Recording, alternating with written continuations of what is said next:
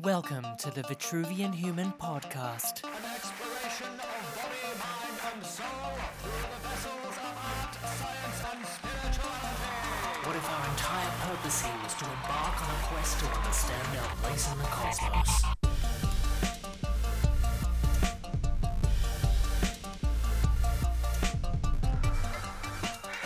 Tell me everything you know. Greetings, curious humans, and welcome to the Vitruvian Human Podcast, the quest to understand our place in the cosmos with an uncensored exploration of body, mind, and soul through the vessels of art, science, and spirituality. If you would like to know more about your podcast hosts, Chris Ferris or Maylene Joy, you can visit the links below.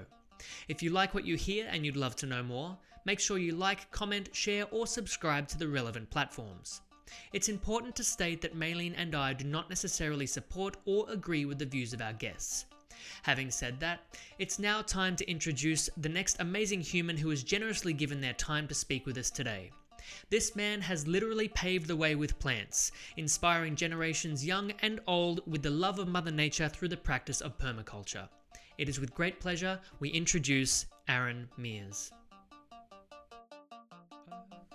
Because then, I know. It'll You'll know. Yeah, I'll know. Yeah. I've done it before. Okay. Yeah. All right, Aaron Mears, so good to have you along. Thank you for driving all of this way. How are you doing today, man? Really good. Thank you very much for inviting me. It was a really good drive here. Actually, it was pretty funny. I was driving along and I had this little jumping ant on the side of the window. And if anyone's ever been bitten by a jumping ant, it is absolutely terrifying. So the whole time I was driving down to Brisbane, I had just the quiet fear that somewhere lurking in the car there was a jumping ant that could bite me at any second. So I'm prepared now. I'm on my toes. Did you have suspenseful orchestral music playing by any chance? No, It's just funnily enough, I love listening to hip hop, and that's what really calms me down. Okay, Some really aggressive hip hop. excellent. So that helped you with the anxiety of the jumping ant. It certainly does. Yeah. Fantastic. And you Yeah. made it here unscathed. I'm here unscathed, Wonderful. ready to chat. So from the place that you came from, Lulu's Perch, you are quite involved, or I shouldn't say quite involved. Your life is being a permaculture advocate and Yes. practitioner. Is that correct? That is correct. For those who don't know what permaculture is, it's permanent culture or permanent agriculture. So you're setting up a system in your garden that's going to last potentially forever, permanent, and you're growing food that works with nature rather than against. So we've got this industrialized agriculture at the moment where it's just all monoculture, horizons upon horizons of the same crops, which takes the same minerals out, which attracts the same pests. So they need lots of pesticides and chemical fertilizers to make that system work. Permaculture is the complete opposite. It's let's plant biodiversity, get different plants that are going to repel, different pests, and other plants that are going to put the minerals back into the soil. So all it takes is just a human or even an animal just to come along and do a little bit of maintenance to it and keep the system going for time immortal. Yeah, I see. So is it in a way mimicking what nature is already doing but tweaking it a little bit? Yeah, so it's working out the laws of nature and incorporating it into the garden. So, we plant on contour, planting for biodiversity, water harvesting, bringing in our pollinators, all those types of plants that it's basically just mimicking nature to get amazing organic vegetables, and then also teaching it to kids as well, which is good fun. Yeah, excellent. Yeah. Well, in saying that, I was wondering if you could please briefly go through the main principles of permaculture for Chris and myself and also our listeners. Yes. Yes. So the main principles of permaculture, I mean, they're quite simple, and some people call it permaculture, but other people just call it common sense.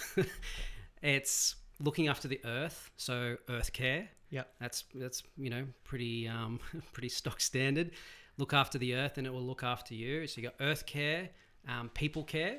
So looking after the people that are in your garden, in your community, in your state, or if even in government, you want to be looking after the people in the country. So everyone just looking after each other, looking after the planet, and then also fair share. So a return of surplus. So all the abundance that you get, you can either give it to other people, or you can give it to animals. You can compost it, put it back into the soil, but it's closing the loop.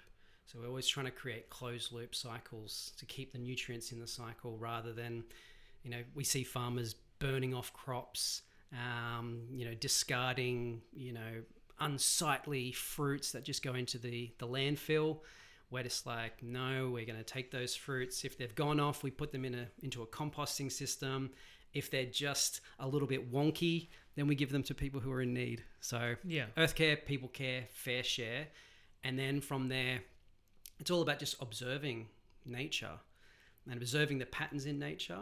So the first is observe and interact. So we're just looking at, whenever we turn up to, I'm a permaculture consultant, and I look at the things that are on someone's property, and I just look at all the environmental factors. Where's the wind coming from? Where's the water course going down the land? Is it steep land? Is it flat land? Where's the sun? Is it facing north for the northern aspect? And then I'll build a garden based on those parameters. Nowadays, people will buy a house. They'll put their vegetable garden in sort of the out of sight, out of mind type of area. The nursery's on the other side of the property. And then things just start going awry because they're probably creating a garden that's based more on aesthetically pleasing, more so than incorporating the garden into their lifestyle, which food is an enormous part of anyone's lifestyle. It's what keeps us alive. So incorporating food into your property and into your lifestyle, more so than just having it as like a little erroneous garden at the back of the property that sort of hides in the shade. It's all about incorporating it.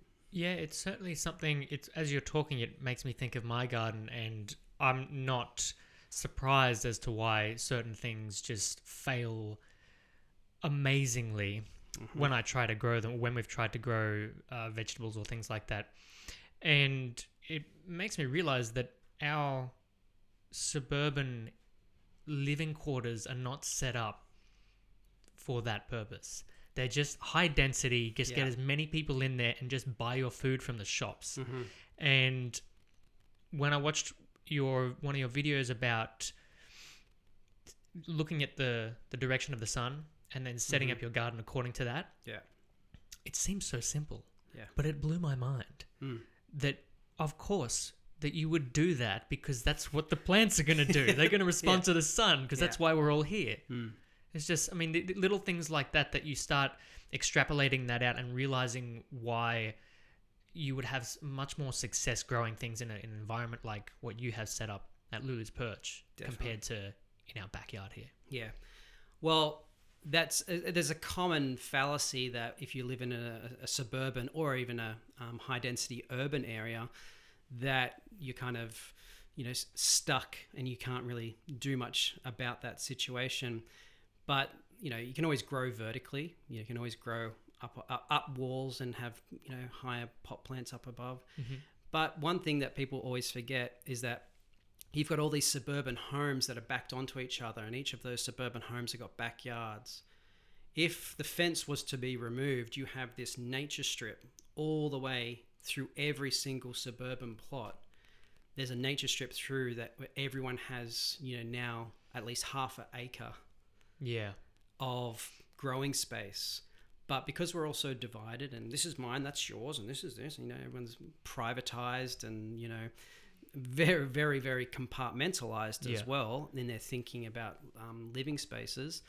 But when people share food and when people, unite over the fact that we all need food, I've got friends who have pulled down their fences with their neighbors, and now from just having like a tiny little backyard, they have this enormous backyard that has this big chicken run at the back, vegetables, food forest. And now the neighbors on the other side of them are thinking about pulling down their fence and joining onto them. So wherever there's a problem in permaculture, there is a solution. And sometimes the problem over there is the solution here in permaculture. So yeah, once you start changing your perspective on how you can grow food and you start applying the principles and start doing a bit of random assembly of where things could go or shouldn't go, and you start getting outside of your own head, you see all these solutions start to unfold. And that's what permaculture is all about, creating solutions where we're stumbling across all these problems. Yeah. And actually what stood out for me most when you were talking about the principles, the words abundance, surplus, and observing the nature of reality. Yeah. And that really stood out to me because I've noticed that there's such a mentality of lack and scarcity. And if we can just peel back the layers and simplify it a little bit more, just by starting with observing the nature of reality, which is inherently abundant and has surplus. And what you just said then about the deconditioning, the deconstruction, to the point where it's pulling down fences so that we can start to work together and allow the abundance. Yes. And it's a process of allowing. Yeah. And I really like that. And I think it has so much to teach us. Yeah. There's emotional fences that we have to overcome. There's political fences that are completely redundant. There's all these, social constructs and fences, to the point of actually erecting physical fences between us all, that we actually have to cross those mental fences first. And I come across it all the time whenever I'm doing a consultancy and there's someone who's like really keen, I want a permaculture garden, and I go in there and I make this, really beautiful design that harvests water, and it's got, captures the flow of nature as it just goes through. And I get a lot of neighbors looking over the fence like, oh yeah, what's going on over here? Looking over, I go, oh yeah, a bit of permaculture, using mulch, working with the contour, water harvesting. And they come from this sort of old Australian post-World War II, 1950s front lawn grass with the Hills Hoist washing line. And that's what a garden should be to them. So as soon as they see something else coming into, over the fence, they see this permaculture garden slowly, unfolding. There's this weird feeling that they're threatened by it. And I'm still yet to work it out. Maybe we're coming across kind of the things like, these psychological fences that people are putting up between us all. And it's a very strange thing to actually come across people who start getting angry when they see a garden being built. Stop progress. Yes. It's a really, really strange thing. I've seen gardens bring absolute joy to people's lives. There was, I did a consultancy for one couple, an elderly couple. They had a really poor relationship with their granddaughter, who's probably 8 or 9. And they always, were at odds and butting heads. And then she saw my permaculture design that I had planned for their garden, and she instantly was just like attracted to it. And she's just like, oh, and she was walking around with it and saying, oh, there's that tree's going to go there. And she was connected to this garden that it wasn't even built yet. It was just grass out the backyard. And she was instantly drawn to it. And then every weekend that I'd be working on this garden, bringing in soil and mulch and plants and rocks and making it all this beautiful wonderland and playground, she's been saying, oh, I really want to go to Nen and Pop's place, I want to go into the garden. And they go in the garden together and they bond over plants in this garden. And so I've seen it just bring so much joy and actually connect people who were completely disconnected in the first place, and actually at loggerheads for some reason. And then on the other end of the scale, I've seen it bring absolute anxiety and anger, where I've had people swearing F and C's at me for even trying to bring mulch into their garden. I'm just like, whoa, let's calm it down. I'll explain what I'm doing. And then when you explain it, they come up with all these weird and extravagant fears that come out, like, oh, that's going to catch on fire and that's going to cause, respiratory mold or something. And then these are people that have hired you to come in to... No, neighbors, like people who are looking over the fence. Yeah. And I've done other consultancies where people just drive by really slowly, like, what is going on there? And I'm just like, oh God. And it's really weird. Very suspicious behavior, Yeah. Aaron.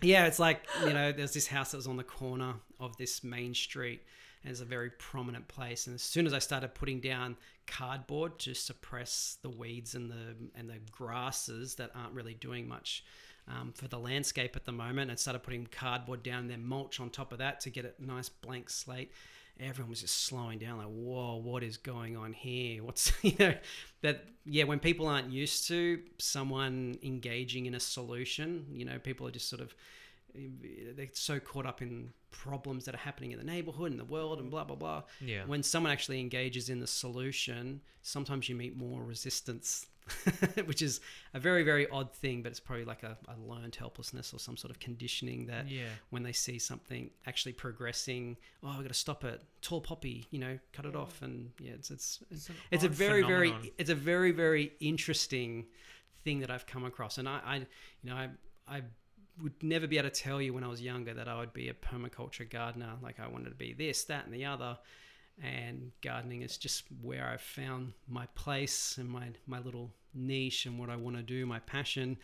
And it's teaching me so much. The garden has been my biggest teacher, my biggest mentor, because the psychology that comes with it, the beautiful patterns in nature and all the beautiful flows that come with it. It has taught me so much about myself, about other people, about society, because every single civilization in the history of mankind has needed an agricultural system to survive. And so being a part of that, you start seeing flaws and benefits and amazing things and joyful things and fearful things. It's absolutely fascinating. And it's from what I've experienced in my amateur attempts at gardening by comparison, is that... We're all amateurs in the garden, trust me. Yeah. It's an unlimited library. Nature has a system of community. Everyone's working together in some capacity to build life. Yeah. And I'm sure maybe there are species other than us that do it, but we seem to be the ones that kind of pride ourselves on doing the exact opposite and basing not entirely, but in a large part of society has this kind of separatist attitude, and that's how we're going to survive, by doing things on our own and stepping on everyone else to get there. Yeah. Whereas if you look at the way the plants grow and the way that insects interact with the plants and then the things that eat the insects and everything else, nothing would happen if it wasn't for this communal activity and approach to things. Exactly. Whether on purpose or not. Yeah. I remember I had one student, and we were just shoveling in the mulch pile where all the wood chips are. We use wood chips for mulch, and we're shoveling. And sometimes when you just shovel, doing something with your hands, kids begin to sort of open up. And we were just shoveling in this mulch pile, and he was like, "Aaron, what are all these, beetles and little millipedes and centipedes doing?" I said, "Well, they're the arthropods, and they're like the wood chippers. They chip up all the wood chip, and then they poop it out, and they give it to worms who, eat much softer food because they don't have teeth. So they eat that, and then they poop it out, and they give it to the bacteria." He goes, "Well, who do the bacteria give it to?" And I say, well, then it goes to the microorganisms and the mycelium fungus that's all through it. And he said, "Well, what do the mycelium fungus do with it?" I said, "Well, they attach to the tree roots and they give it back to the tree." And he goes, "They give it back to the tree." And there's this big gum tree. He goes, "Well," he's following the nutrient up, and then he followed it to the leaves, and then he said, "But the leaves just come down here." And I go, "Yeah," and it just comes back, and it's a big cycle. He goes, and he had this big aha moment. He goes, "Oh, they're working as a team." And that little moment where he worked out that all those insects were working as a team to create that cycle, that kid was never the same again. Changed forever. He was changed. It was funny because he's a mad footballer at his school, and once he worked out that they were working as a team, he became much more of a team player on the football field, which is a really, really odd connection between the food soil web and a football team. But the idea of a team really ingrained itself and embossed itself on his heart. And he was just like, "No, we got to work as a team, boys. No, that's it." And it was just like, I didn't teach him that. the Mother Nature was the teacher there. I facilitated it. Yeah. I just showed him the cycle, but Mother Nature was the main teacher there, and now his football has improved. It's just like, what an amazing thing for a kid to learn. yeah, it was absolutely phenomenal. Yeah. I love that. I love how you said that the garden is an unlimited library. I really like that. And from what you just shared, story with this kid and how he used that as, well, we can see that the garden is a metaphor for life. Yeah. And this is one of the things I'm really interested in personally, in my own holistic healing practice, is using gardening as a therapeutic, as a healing tool, or a tool for well-being, or as a therapeutic tool. And there's so much research about the mental and emotional benefits of gardening. Not that we need research to prove it, because we can just experience it and realize it for ourselves, but sometimes the research helps to put things into perspective. So much so that even the CEO of the National Health Service in England suggests that maybe gardening can be prescribed by GPs instead of antidepressants. Yeah. Wow. And so that's one of the things I'm curious about with you, is what have you noticed in your own life or the lives of your clients or people that you work with about how gardening in the form of permaculture has impacted your well-being? Okay, yeah. Well, this is actually a fantastic segue, because I was actually a mental health nurse for 10 years before I even became, a permaculturalist.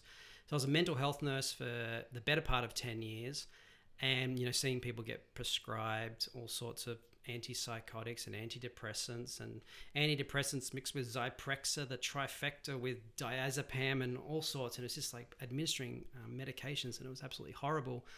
And I remember one of the occupational therapists there, she started a garden just in the back courtyard. And the way that people just gravitated towards that garden, and I wasn't even into gardening at this time. I was just like, oh yeah, grow some tomatoes, blah, blah, blah. But just to see people really step up into these roles of having a purpose and being able to grow food and provide food and give, hey, look what I grew. And there was that, sense of sharing.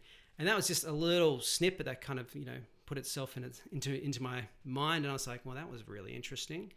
Someone who was normally quite, agitated is now really calm when they're tending to the tomatoes or the potatoes or whatever.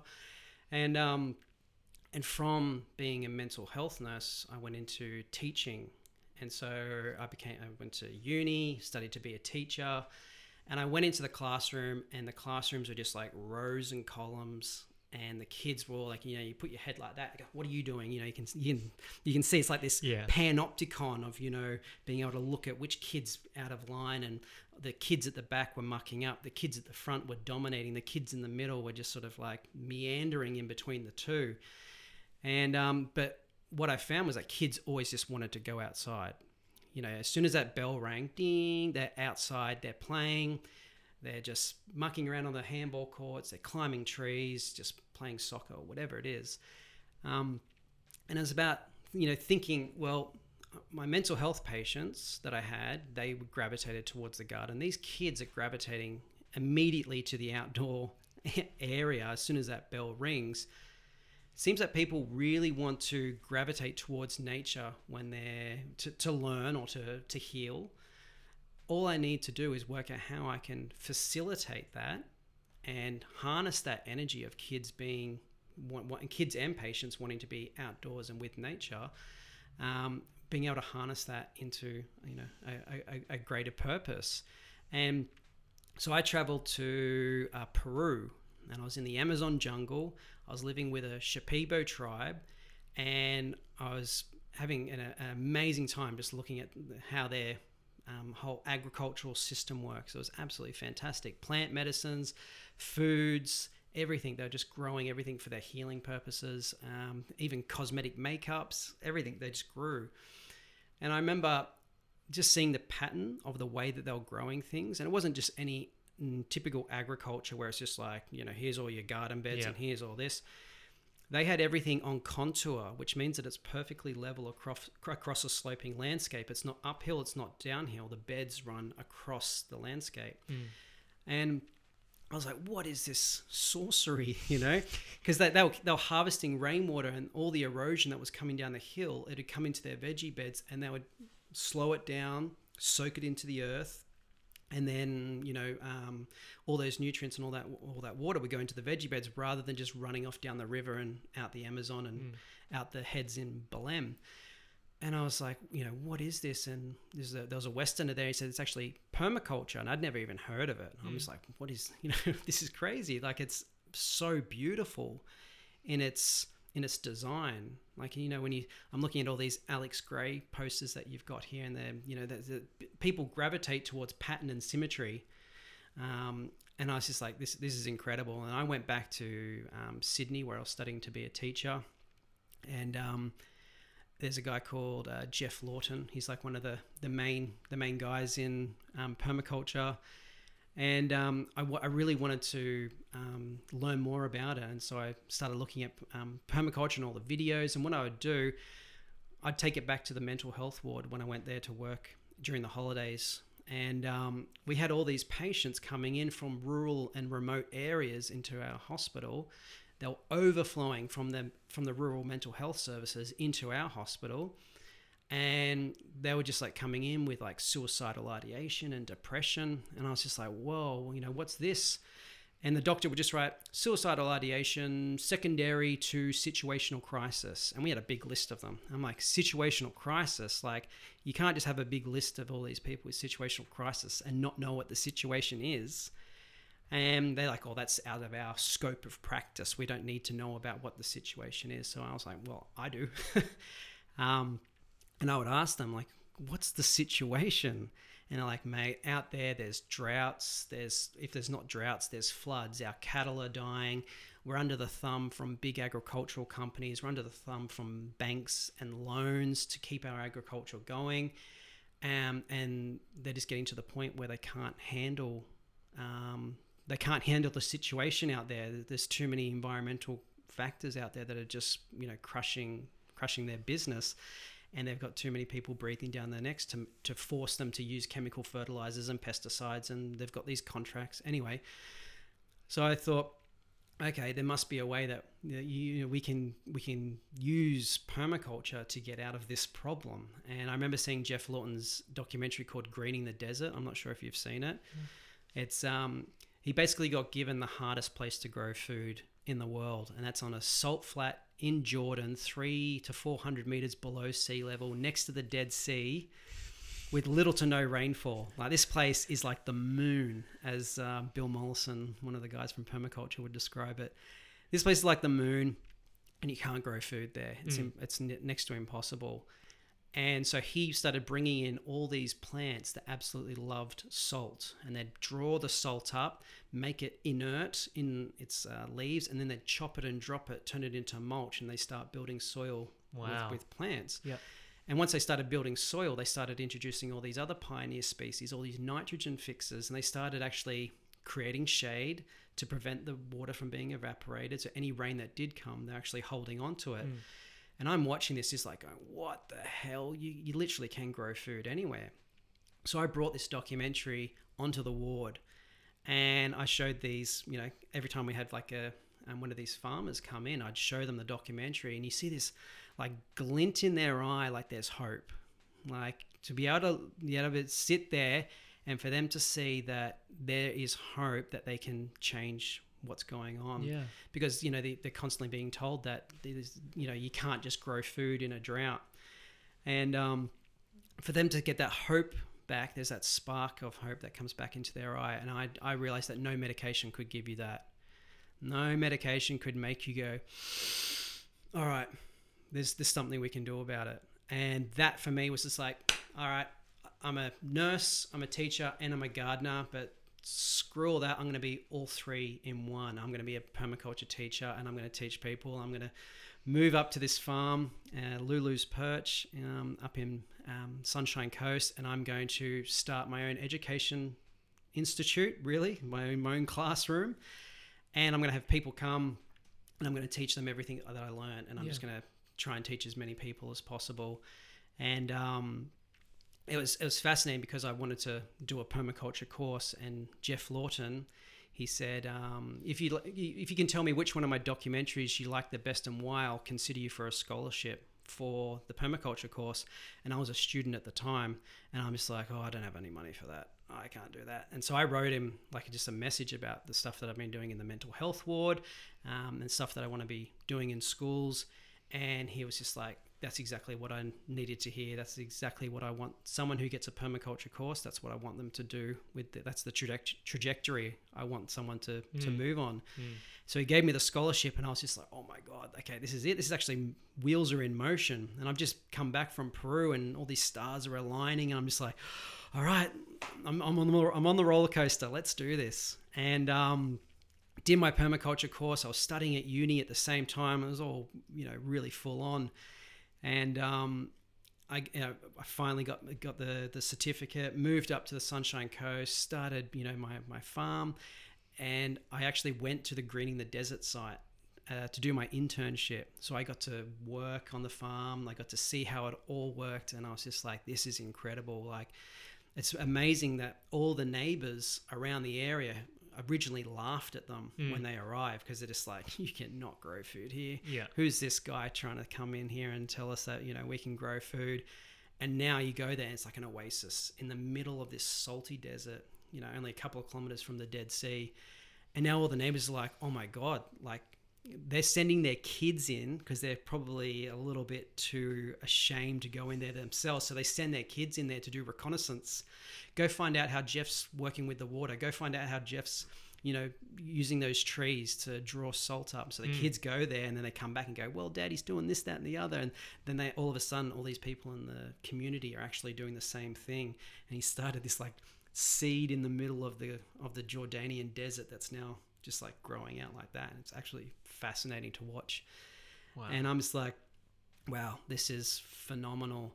And then I met a guy called Dan Dayton and Aaron Sorensen, and they've been teaching permaculture in schools for over 15 years now, and been running it's called the Living Classroom Project. Yep. And they've been taking all this knowledge to teach kids as young as kindergarten all the way up to high school. They've created this permaculture pathway of kids that have just like started in primary school all the way through high school, and they're growing up with the permaculture principles, so they can go out and they can do exactly the same thing.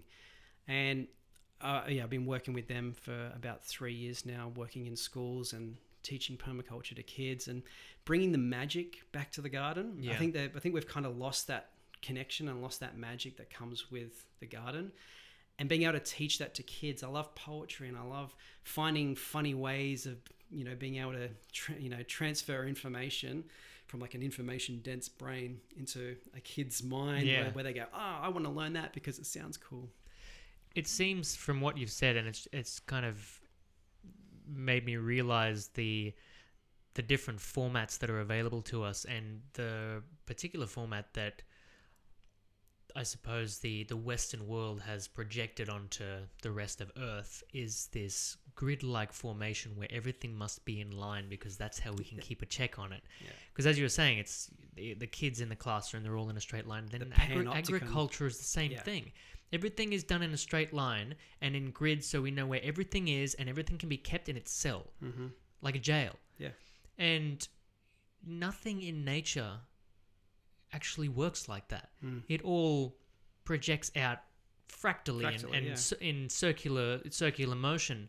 And it's like, if you take a child and put it into a cell and say, you do this and you stick to this curriculum, and then but don't do any better than anyone else. That's like what the curriculum or the cells are made to do. Whereas if you allow that child to blossom like in an outside classroom, or learning about plants and learning that things actually act in a more spontaneous way, then it's like they blossom like the plants do. Yeah. And segue from there into the next question is with the concepts of biomimicry and the fact that patterns repeat in nature. Yeah. first explain, if you can, what biomimicry is, and then I want to ask you some more deeper things. So bio is life, and mimicry is mimic, so to copy the natural world, so copying, the life that's already in the natural world, and using it to solve problems that we might be coming across. Because if we think about it, Earth's this 2 to 3 or 4 billion year old research and development lab that's been constantly evolving and changing and working out the best way to do things. And here we are in the blink of an eye, the small slither of time that humanity has been on this planet.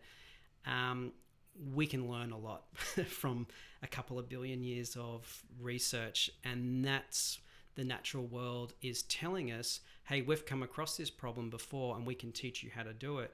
Oh, you want to learn how to fly? Yeah, we've already done that. Or you want to learn how to breathe underwater? Yeah, we've already done that. You want to learn how to not have bacteria stick to you? Well, look at a Galapagos shark. Yeah, we've already done that. So all the problems that humanity is facing right now have been solved billions of years ago. Yeah. It's just about us reconnecting with nature to go, oh, how do we do that? And so biomimicry would be copying nature. Mm-hmm. We're going to be amazing plagiarists. Of course. And we're going to copy what nature does, because if we want to live with nature, we have to work with her at the same time. Yeah. So biomimicry is, copying that. Well, it's like we gave up our ability to survive in the wild to create things that help us survive in captivity, in our own captivity. Mm. And I suppose the best way to do that is to mimic what's already there. Mm. With the idea that everything is a repeat of the next thing. If you look at one thing, you can find that same structure in everything else. It's like, right. Where do you think that comes from? What do you think that means? Is it an eventuation of accidental evolution? Did someone design it? What are your thoughts? It's a really difficult question to answer, but what we do know is that our reality consists of patterns and tessellating patterns that actually form everything that we feel, hear, and see. So once we know what those patterns are, we can pretty much understand not just the physical realm, because let's take, for example, we take a physical pattern like the dendritic pattern. So the dendritic pattern is the almost what looks like a river, or looks like tree roots, or it looks like branches, or it looks like the veins that are coming out of your heart, or it looks like the blood vessels that are connected to your lungs. Sure. It looks like lightning. This is one pattern that has so many different applications to this reality. Yeah. Or I'm doing this naturally. I'm thinking of a spiral. So everything spirals out. So you look at the snail shell, or you look at a ram's horn, or you look at the way the sunflower unfolds, which then the sunflower, then you start looking at the way the wind starts to tumble, then you start to see cyclones, then you start to see tornadoes, all the way down to looking at the way the water goes down your drain plug, all the way up to the solar system spinning around in a big spiral. These are patterns which, when we can understand one pattern, we can understand all of its practical applications for the rules and laws of our physical universe that all tessellate together to form what we know as the material world.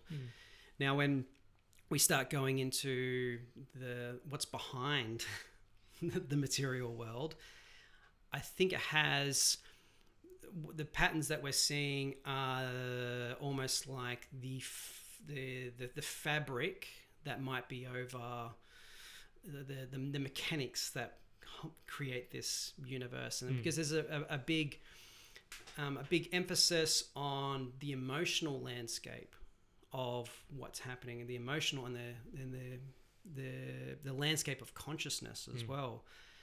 Because if everything in this universe is recyclable, there's not one particle that we're looking at right now that hasn't been here since the birth of this universe, just been recycled through so many different forms. It happens more on occasion with food, because, you grow food from the soil comes up to the plant then feeds us through, using sunlight. We eat the plant, comes out the other end and goes into some sort of treatment system, and then back into the cycle, and keeps going around. There's other harder ones that might last a little bit longer, but every single nothing is recyclable, and scientists always say that you can't actually destroy anything in the physical universe. And then you think, well, if everything is recycled, and so is energy, because everything is just energy. Everything's just connected like little magnets, tiny little ions and atoms all just connected like magnets. If even the energy that holds everything together is recyclable, then when we start to think about the energy that is created with the mind, which we can measure with ECGs and the waves that come out of our brain waves when we think of certain things, then if everything is recyclable, then what's to say that consciousness doesn't get recycled as well? And that's something where we start to think, is the brain the generator of consciousness, or is the brain the receiver of consciousness? If it's the generator of consciousness, we're thinking more about just like the physical science of how the world works, which is true in a sense, like it's all tessellating patterns, it all connects. But that's the fabric, that's the layer that we see. There's something else happening underneath. It's like the iceberg, just bobbling there, where over the top it might be all snow and whatnot, but underneath there's this huge force, whether you want to call it love or consciousness, something that connects everybody together. And you can experience it through joy, through meditation, through breathing techniques. There's this other layer underneath, there's this other substance underneath the physical layer that we feel. I mean, that's what our heart and consciousness is there for. We feel things that are happening. It's like you get a sixth sense that you're in a good place or a bad place, and there's nothing to tell you why, but you just feel it. And people go, oh yeah, I've had one of those feelings before. Yeah, so is everyone. We've all had, strange dreams, strange feelings, and sometimes those feelings are completely 100% accurate and correct, and they told you the right thing. It's like, did I pick up on someone's energy? Well, what does that mean? Well, if everyone's emitting energy, now if I'm emitting a negative vibe, someone can go, dude, that guy's got a weird vibe. Yeah, absolutely. And so to put it on a really, base level, we all have these feelings. There's something underneath the physical layer of reality that we can all feel, but I think we're not trying hard enough to access it through the natural channels. Yeah. And I think through all different types of meditation and yoga, or even people who just want to do running and fitness, or people who want to do breathing techniques. There's so many different ways to access it. You can access it through art. It's just whatever brings you joy is drawing you towards that underneath layer, you could call it. The upside down, but in the good way. not the Stranger Things way. And things that bring us joy take us there. And whatever brings you joy and brings other people joy at the same time, then you're on the right path. So I don't think you should be aiming to achieve any type of position or status or attain material wealth. At the end of the day, I feel like the love that we make is the love that we take. Because if everything's recycled and we go somewhere after death or whatever, I think the best philosophy to have is, the love that you make is the love that you take. And I can make as much money or have as many clothes and cars and blah, blah, blah. It won't get you anywhere. It's what you feel, that connection to that underneath quantum mechanic love place. Yeah. Doesn't really have a name yet, I don't think. Or maybe it does. Does it? I think there are multiple names. yeah. You can pick one. Yeah. I'll just call it the underneath place. The underneath place, yeah. Yeah, I see it as you said, it's like the iceberg under the tip, or the big bit of ice under the tip of the iceberg. And it's as though everything that belongs to the mechanics of this reality is so much more bigger than what we see, yet energetically it makes up such a smaller amount of it's matterless. So it's like inversely proportionate, that the physical world is here and it's large, right? And we only glimpse a sliver of the ethereal world. Yet the ethereal world is the very thing that's allowing everything to be. Right. Okay. So it's a symbiotic relationship. Yeah. And then they're not separate from each other in that, and I think that you agree with this as well, that does the brain generate consciousness, or is it a receptor of consciousness? Perhaps it is both. It's, are there molecules and chemicals in our brain that allow for mystical experience, and is that all it is? Or do the chemicals need to be at a certain coordinate to allow that mystical experience to happen, and they are one and the same thing? There was, I don't remember where I saw it because I watch so many podcasts and I watch so much stuff, but they had found the God part of the brain where this particular scientist was stimulating somewhere in the brain with an electrical stimulator, and the participants in the study... Like the transcranial? Perhaps. Yeah. We'll go with that. Yeah. Okay. The participants were experiencing a presence in the room, a connection to God, and the scientist is like, well, that's all it is. Clearly, we found it. That's it. We don't have to keep looking. We found God. It's in your brain. It's just a bunch of chemicals. It's a very reductionist way to look at it, because it's easy to just pass it off and say, well, that's all it is, because, we can't prove it yet because our technology is not good enough. But what if that part of the brain is the receptor for speaking to whatever you want to call God, or the all that is, the collective spirit? What if we need that as the antenna, and to say that is physically damaged, then they can go, well, then if you don't have that physical part and you can't experience it, then that energy is not real, because it's like they're one and the same thing. Yeah, like even if you take it back to the plant kingdom, the animal kingdom, sorry, and you think of all these different animals that have these amazing extrasensory perceptions, whether it be a bat and a dolphin for echolocation, or you have insects with antenna that can pick up on the infrared signals of plants to find out which ones are healthy and which ones are sick, and they go for the sick ones. Really? Yeah. Wow. Or sharks have these little nodules inside them that allow them to pick up on little disturbances in the water flow. So many different extrasensory perceptions. And like an electric eel has the ability to generate its own electricity to the point that it shocks you. Now, if you morbidly dissect these animals and try to find exactly where those extrasensory powers come from, it's really hard to pinpoint where exactly it comes from and how it's being used, and how it's being used consciously by the being that's inhabiting that body. So what's to say that humans don't have a similar type of extrasensory perceptor where they can pick up on all sorts of things and have their own little antenna? I mean, the way I like to think about it is if both eyes are closed, then which eye's watching your dreams? Like, how do you... Yep. Yeah. Yeah. Had to think about that. Yeah. Yeah. And we have this ability to be able to visualize and perceive things that are there, aren't there. So I think it's only a matter of time before we start to realize that we have, our own little extrasensory perceptions where we can connect with nature. We can really feel like the energy that is being emitted by the natural world. Yeah. But it's just a matter of how do we interface with that. And I remember there's a guy called Jagannathan Bose. Have you ever heard that name before? No.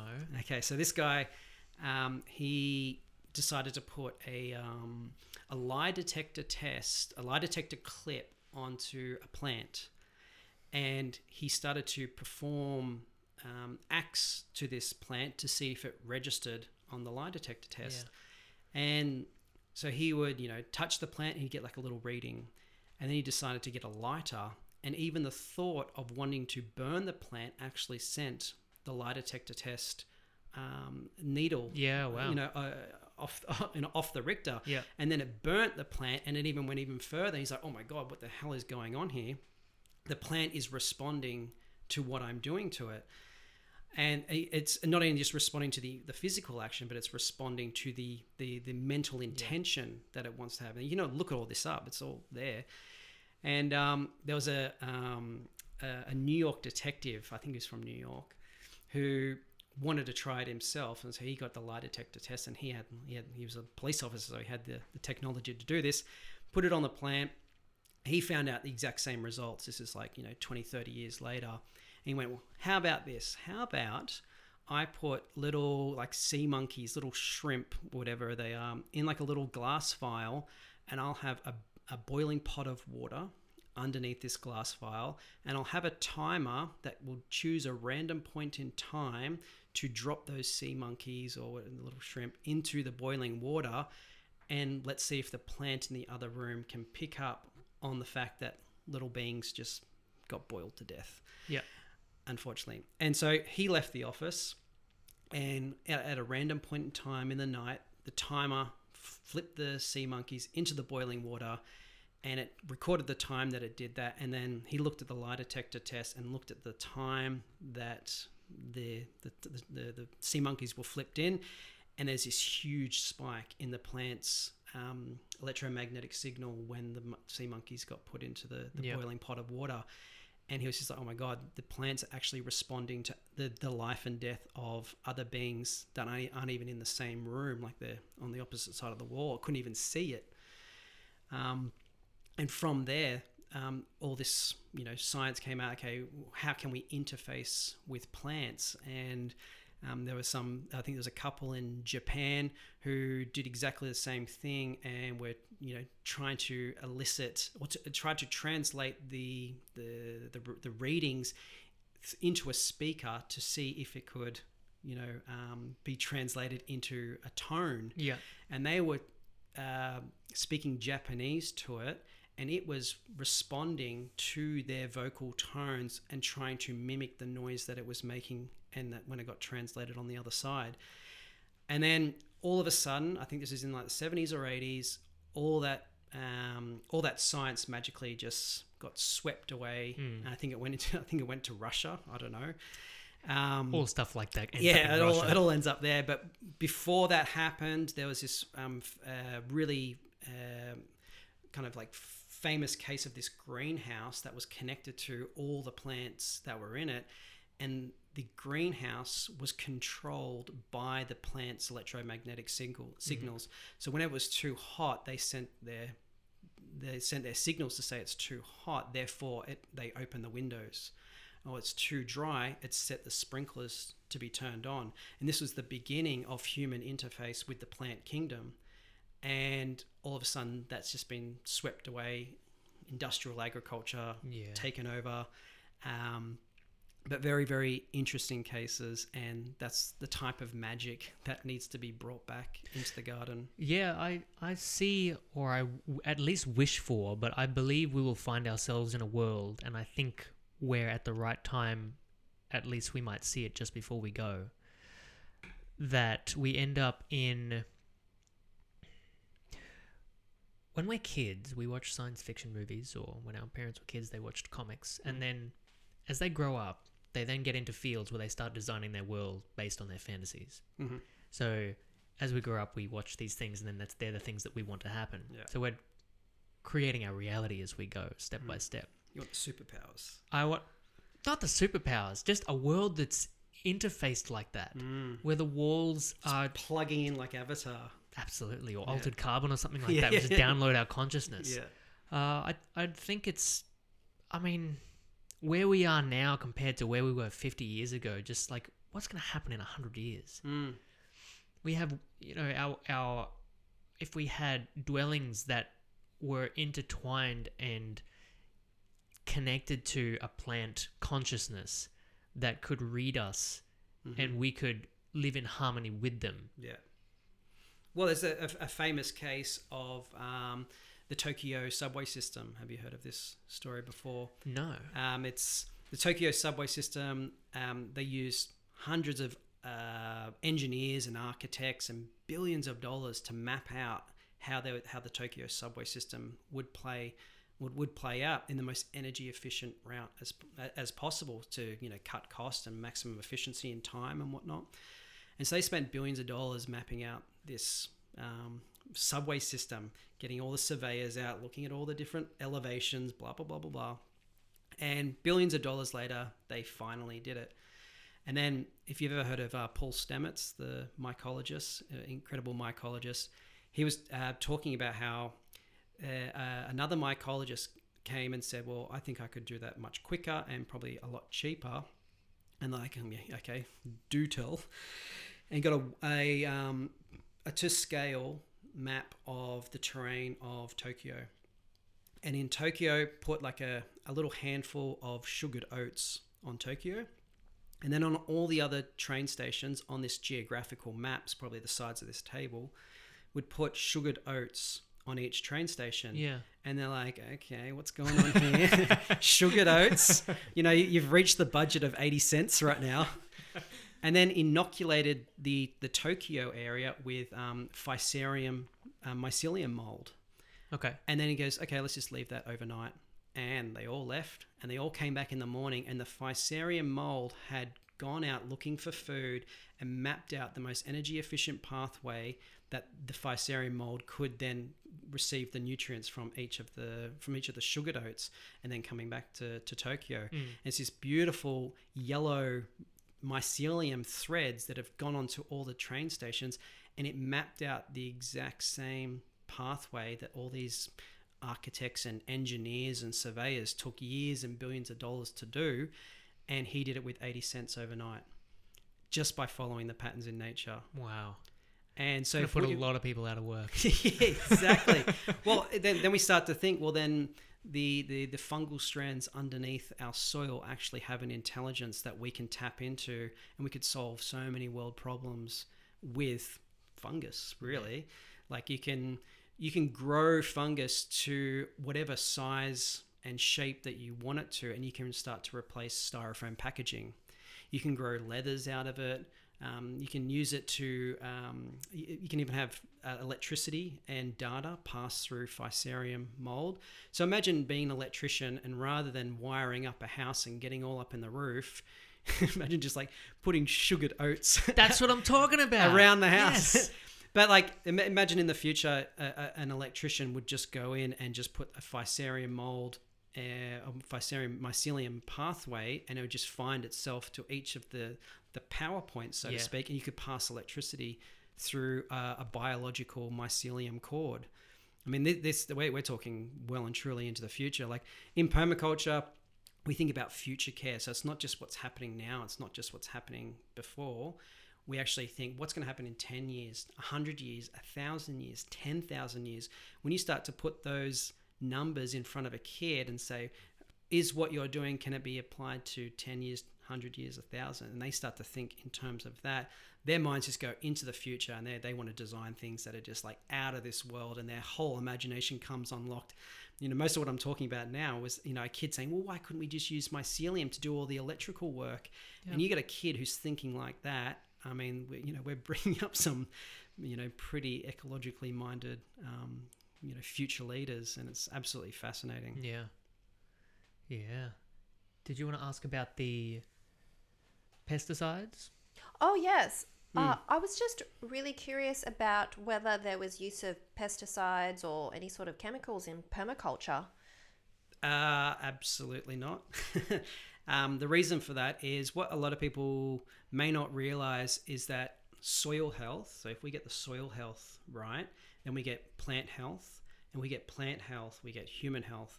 But what we'll find is that if you have poor soil health, what will start to take over are different types of weeds. And people think that they're weeds because we don't know what to do with them. We have no other use for them, so therefore we classify them as weeds.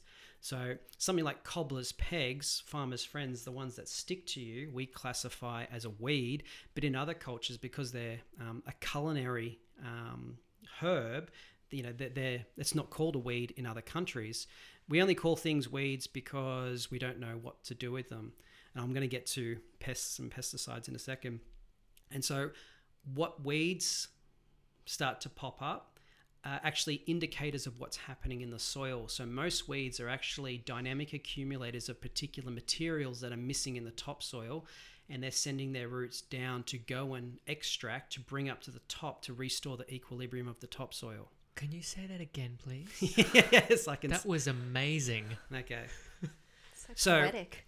Weeds. Thanks. Facts. Just changing everybody's perspective on weeds. Yeah. They're dynamic accumulators, so they want to mine particular minerals from the subsoil where we can't access. So they send their tap roots down, their hairnet roots go down to bring those minerals up to restore the equilibrium of your topsoil. So if I went out there and I saw a particular type of weed, sometimes it might be blue top weed, has a strange smell and people don't like it. It's usually like an indicator of iron and zinc deficiency.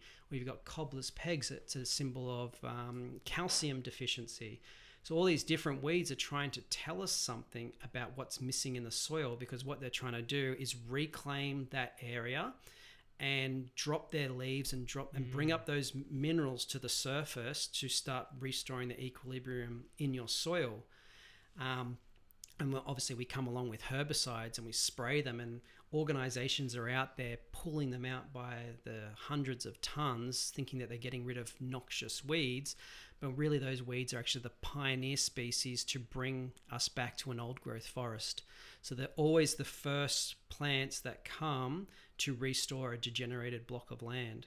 And we think that they're just this annoyance and this hindrance in our garden, but they're actually indicators of what's happening. And so you go from weeds, and once the soil gets good, you get some grasses coming up. Once you've got grasses, you've got microclimate, which is going to provide the shade and hold the moisture for birds to fly over, drop some seeds. All of a sudden you got a little shrub or like a little spiky plant, like a lantana or something.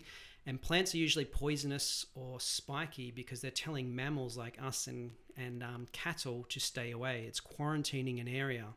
So if you look at somewhere like England, they've got all these blackberry brambles, and sheep want to go in there and eat all the things that are in there, and the brambles are like, no, you got to stay away from it. And so the sheep will, if they push in, they'll actually get all their wool caught on the brambles, and they'll get more and more tangled, and the brambles just completely consume the poor sheep and turn it into fertilizer, and then it grows even stronger. And so you've got all these plants like thorny bushes and things that you just don't want to get in your eyes and don't want to get poked by and get involuntary acupuncture from.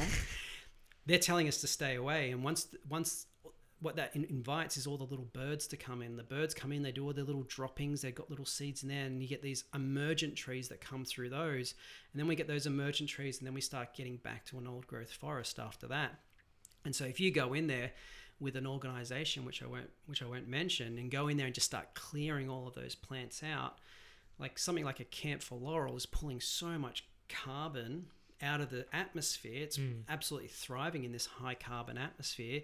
And we're going down and chopping them all down and thinking that they're a noxious weed. All these plants actually doing their best job to try to restore the equilibrium. And all we're doing is, cutting them down. And so to go on to the pests that come into the pests are part of the food soil web. They are the cleanup crew of our vegetable garden. So if we've got poor soil health, and now we're putting, little seedlings and plants, you'll notice that if those plants have mineral deficiencies, they'll start to show leaf, mold and curled, and their little blossom end rots, and everything sort of like looks a bit decrepit. It's because you've got a mineral deficiency and trace element deficiency in your soil. Now, the very interesting thing is all plants emit an electromagnetic field or an infrared field. And the antennas that are on our insects aren't just so they don't bump their head in the night. They're actually flying around and picking up on the electromagnetic and the infrared frequencies that plants are emitting. And they're not going to waste their time trying to chew their way and blunten their little pincers on calcium-rich, nutrient-rich vegetables. They're like a pack of lions who go after the weak and the young and the sickly antelope of the herd, they're going to go after the decrepit vegetables because they're much easier for them to access. So you'll find that you've got a little zucchini or a squash that's got blossom end rot because you don't have enough boron or calcium in your soil. The pest would like fly around and just go, that one looks really, really hard to get into. I'm not going to try and break into that bank vault. Oh, that bank vault's already open. I'm just going to go in there. And they go in there, they clean it all up. They're dropping little worms and maggots, and the whole thing gets broken down to try to restore the equilibrium in the soil again. And so our pests are actually a cleanup crew, and they're an indicator of what's in our soil, just as much as weeds are.